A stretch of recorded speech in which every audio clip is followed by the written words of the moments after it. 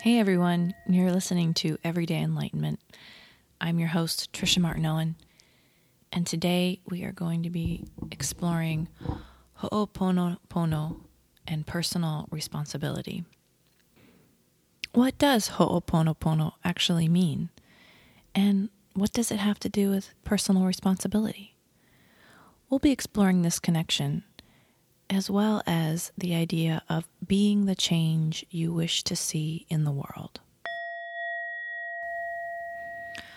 Ho'oponopono, in its literal translation, means, I'm sorry, please forgive me, thank you, I love you.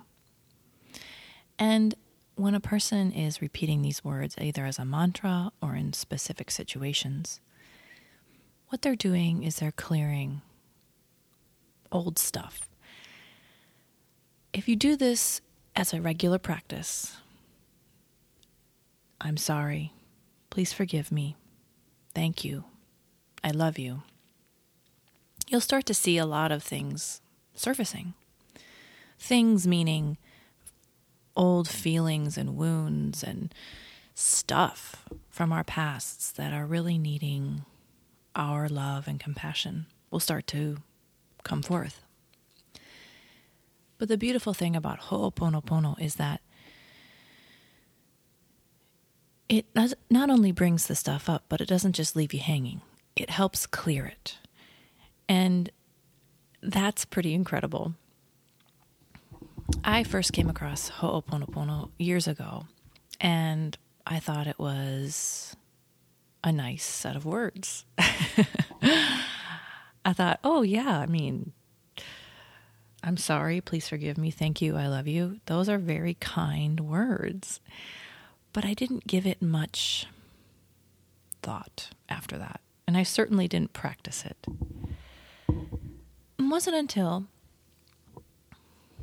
I started having recurring issues in my life where I'm trying to overcome relationship obstacles and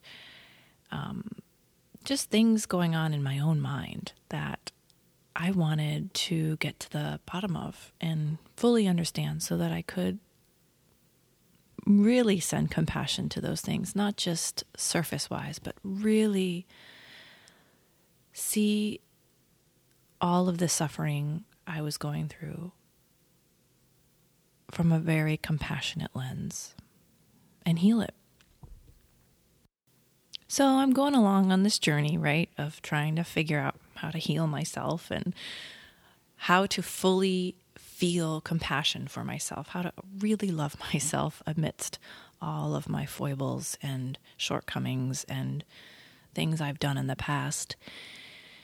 And that's when I stumbled upon the concepts of nonviolence and mindfulness and got really interested in those. And they got me there. They really helped exercise my mind in a way that I was able to then take in more of these other types of concepts like ho'oponopono. Yet, I wasn't practicing ho'oponopono. In fact, I had forgotten about it because I was so focused on mindfulness and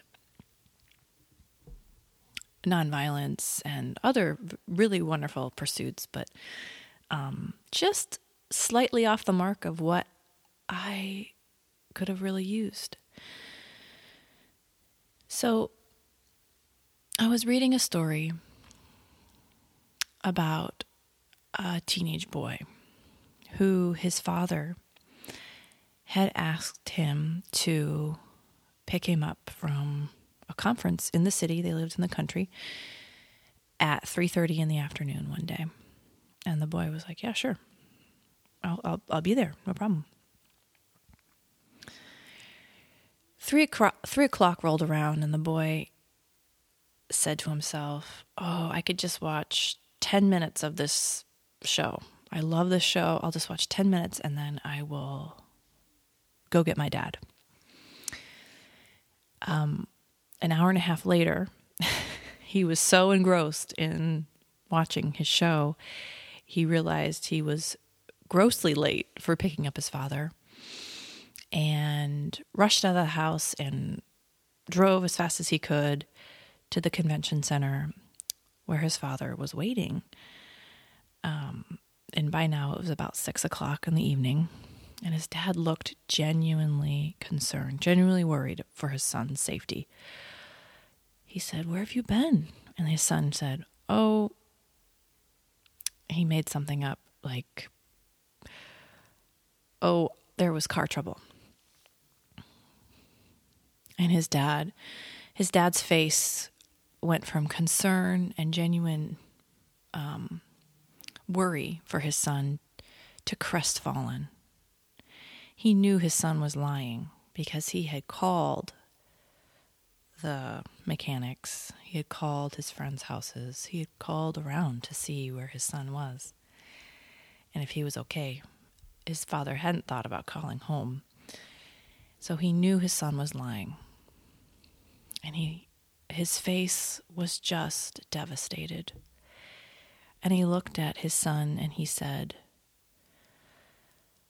"I am so sorry that I have not created a container or a space for you to feel that you can be honest and forthright for me. I have failed as your parent. And in order for me to think about this, and as my punishment, I am going to walk home." So he got out of the car and started walking home. The son was like, "Oh my God, Dad, get back in the car. I'm sorry. I'm sorry. That just came out of my mouth. I don't know what came over me. I was watching this show. I got really engrossed in it." And his dad just kind of shook his head and he kept walking, feeling genuinely sad about what he has done to create a situation like this where his son feels he needs to lie to him, even about something as small as that. And the son knew he had to follow his father. He couldn't just leave the car there because it was the family's only car. He had to bring it with them, but he knew he couldn't leave his dad. So his son followed his dad in the car at a crawl. They made it home 6 hours later, around midnight. Their mother was very worried and had waited up for them. And she saw the car slowly coming over the crest of the hill, the lights of it. And then she saw her husband walking in front of the car.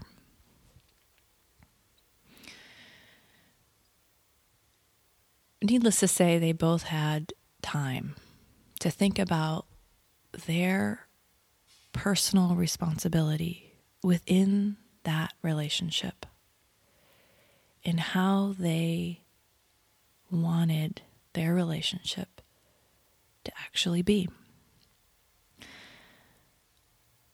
The father had some really good insights. The son had some good insights.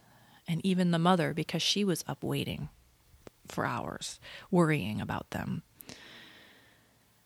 And in the end, it turned out to be a really good thing that they all had this time to reconsider things as their family relationships and their individual relationships were evolving, as all relationships do. But I think there's a special time for within families as children reach different milestones in their teen years especially, and then as they become an adult, where reevaluating the relationships can help set a solid foundation for how that child evaluates their own personal responsibility and relationships in the world as an adult and with their own families someday. Now, no family is perfect, and no family has all the answers. All we can do is try our best. And again, we can't do life wrong. We just keep choosing love and compassion again and again. And yet there are some very real and wonderful ways to overcome some of this early programming that we've all gone through as children in order to create the change we wish to see in the world around us.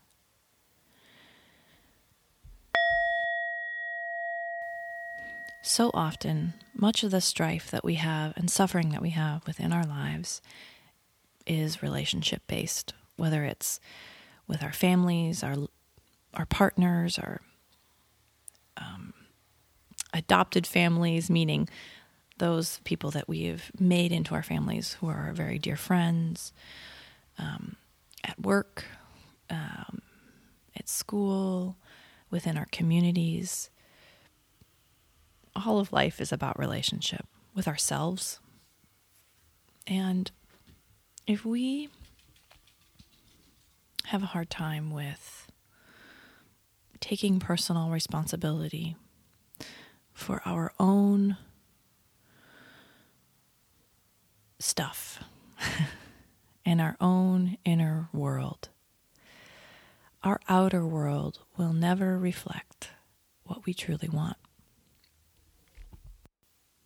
This is why it becomes so easy for us to blame and shame others, because we're not getting what we need from them. But that is kind of the opposite of taking personal responsibility. How can we get what we need from within? And oftentimes, when people first encounter this idea, the first thing that pops into mind is, well, if life is about relationships, no one can live in a silo. No one can create everything that they need within their own world. And that is so true. Because we are all connected. We are all as one. Not one of us is separate from the other.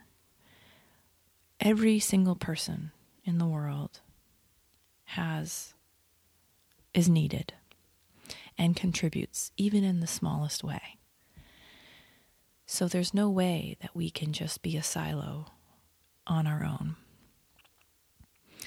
And yet, the basis of Ho'oponopono is taking away that idea that I need you to ... to change, to be like X, to do this. When you start practicing Ho'oponopono, I'm sorry, please forgive me, thank you, I love you, and you're directing it at yourself. Whenever that moment arises where you're like, no, I need this to change. Like, this has got to be different. You've got to be different. That's got to be different. I've got to be different. There is something coming up. That's some stuff coming up for healing and ready for clearing. And when you start saying Ho'oponopono, or those 4 lines, I'm sorry, please forgive me, thank you, I love you, to yourself, during those moments, because you've been doing this in not those critical moments, so there's a little bit of a neural pathway created there for a little more space and understanding, you will start to recognize what your stuff is, and that's doing the real work. Then you're doing the work. Then you're taking responsibility. Oh yeah, it's the inner child, the child below the age of 6 who never had X need met and is therefore totally scared about never having that need met again or having to do it all on her own. And I am the adult now. I am the adult here, and I got this. I can do this. I will do this. So, taking personal responsibility for your blame, your shame, whether it's directed towards yourself or others, is the first step in literally being the change you wish to see in your world around you. At its most, one of the most inspiring stories I've heard of Ho'oponopono being used was by a kahuna who is also a psychiatrist, Dr. Hugh Len. And he, in the matter of a year and a half, he was a psychiatrist at a detention center for the criminally insane. And he single-handedly, in a year and a half, took these men out of shackles. There was no more fighting. The medication, the need for medications dropped significantly. Families started visiting again. They started going on outings. They didn't need to use solitary as much or at all anymore. All because of this man.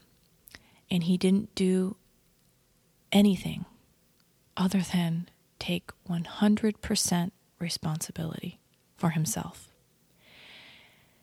And when I first came across this story, I was astounded. I was like, no way. I mean, like, what kind of practical tools and methodologies and what did you do? Like, what else could you have done? And he was adamant. He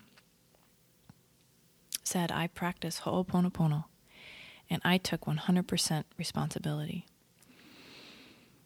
At the level of the kahuna, he actually calls himself a garbage collector. He says, I'm like the emotional garbage man. And it's not easy. This is not an easy job to be collecting all this emotional garbage and transmuting it to the light.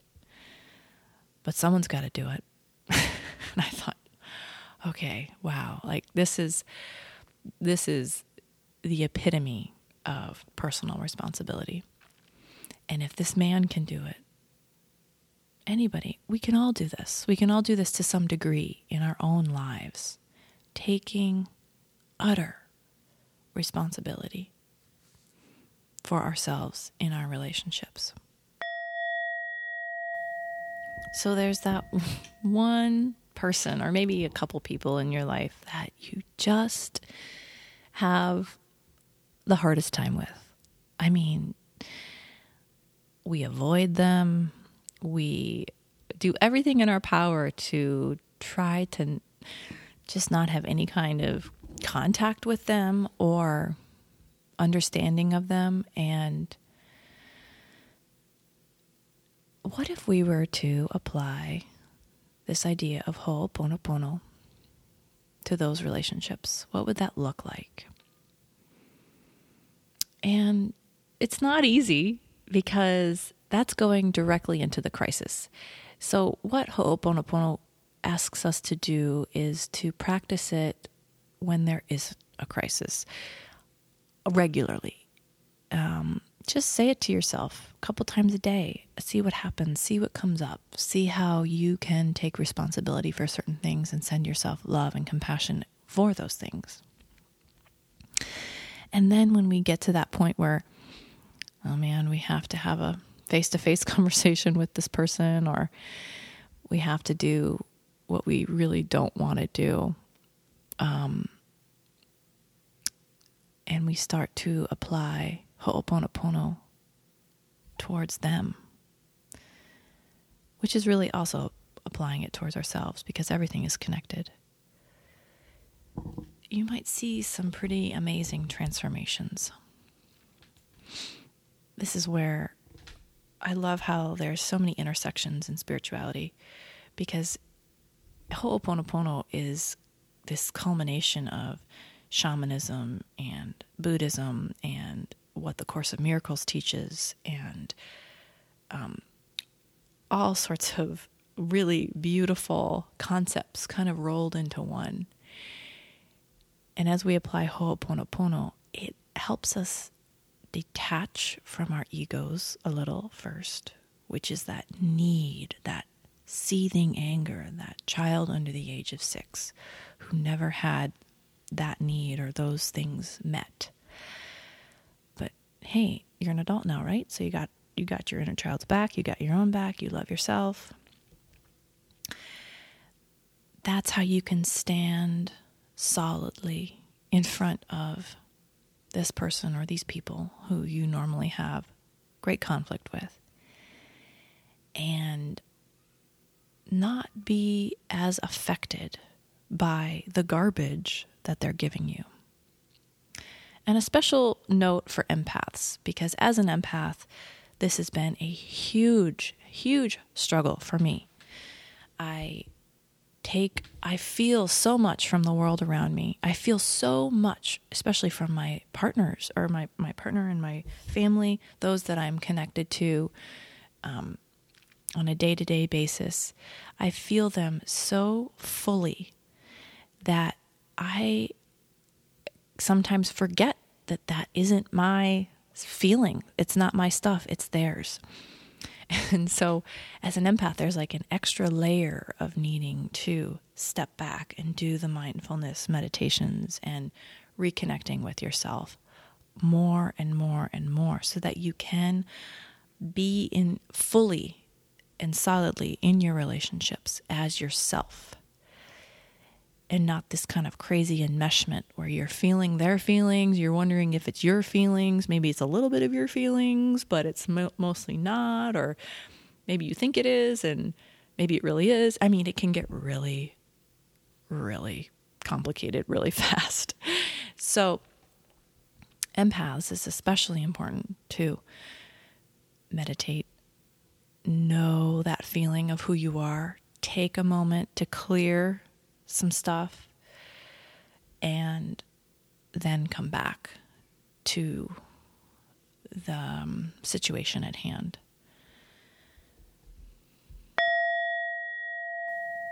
Before we wrap up, I wanted to touch one more time on the idea of being a garbage collector.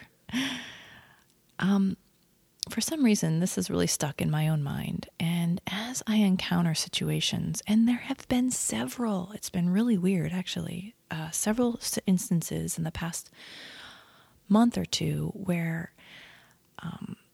I've gotten screamed at for like road rage, and I mean, just weird, all sorts of crazy stuff that really have been a bit scary.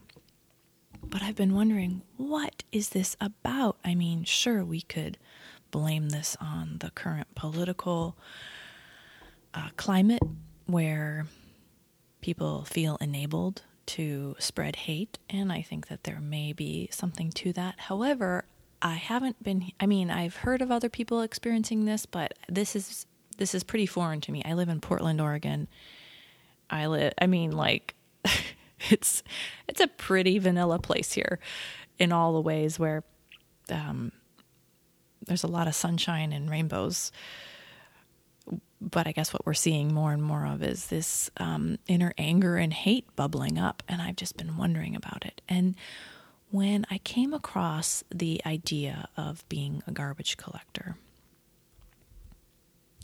it struck me. It struck me as very empowering, because it took me out of the seat of a victim of being yelled at and of being, confronted by angry people. And it put me in a position of empowerment, of being responsible for my own stuff and my own work. So as someone is doing these things to me, I can notice what's coming up. I can maybe in the moment Most likely after the moment. I'm not quite to the point where I'm in the moment saying ho'oponopono to myself or anybody else, and I wouldn't say it out loud to anybody else in those situations. But noticing what's coming up, seeing how hard it feels and how much I want to rage back, or how much I want to blame, or how much I want to just sink into my victimhood. And do the work of loving myself, sending compassion to myself and to that person, seeing the suffering for all of us in that situation, and holding it in a container of compassion.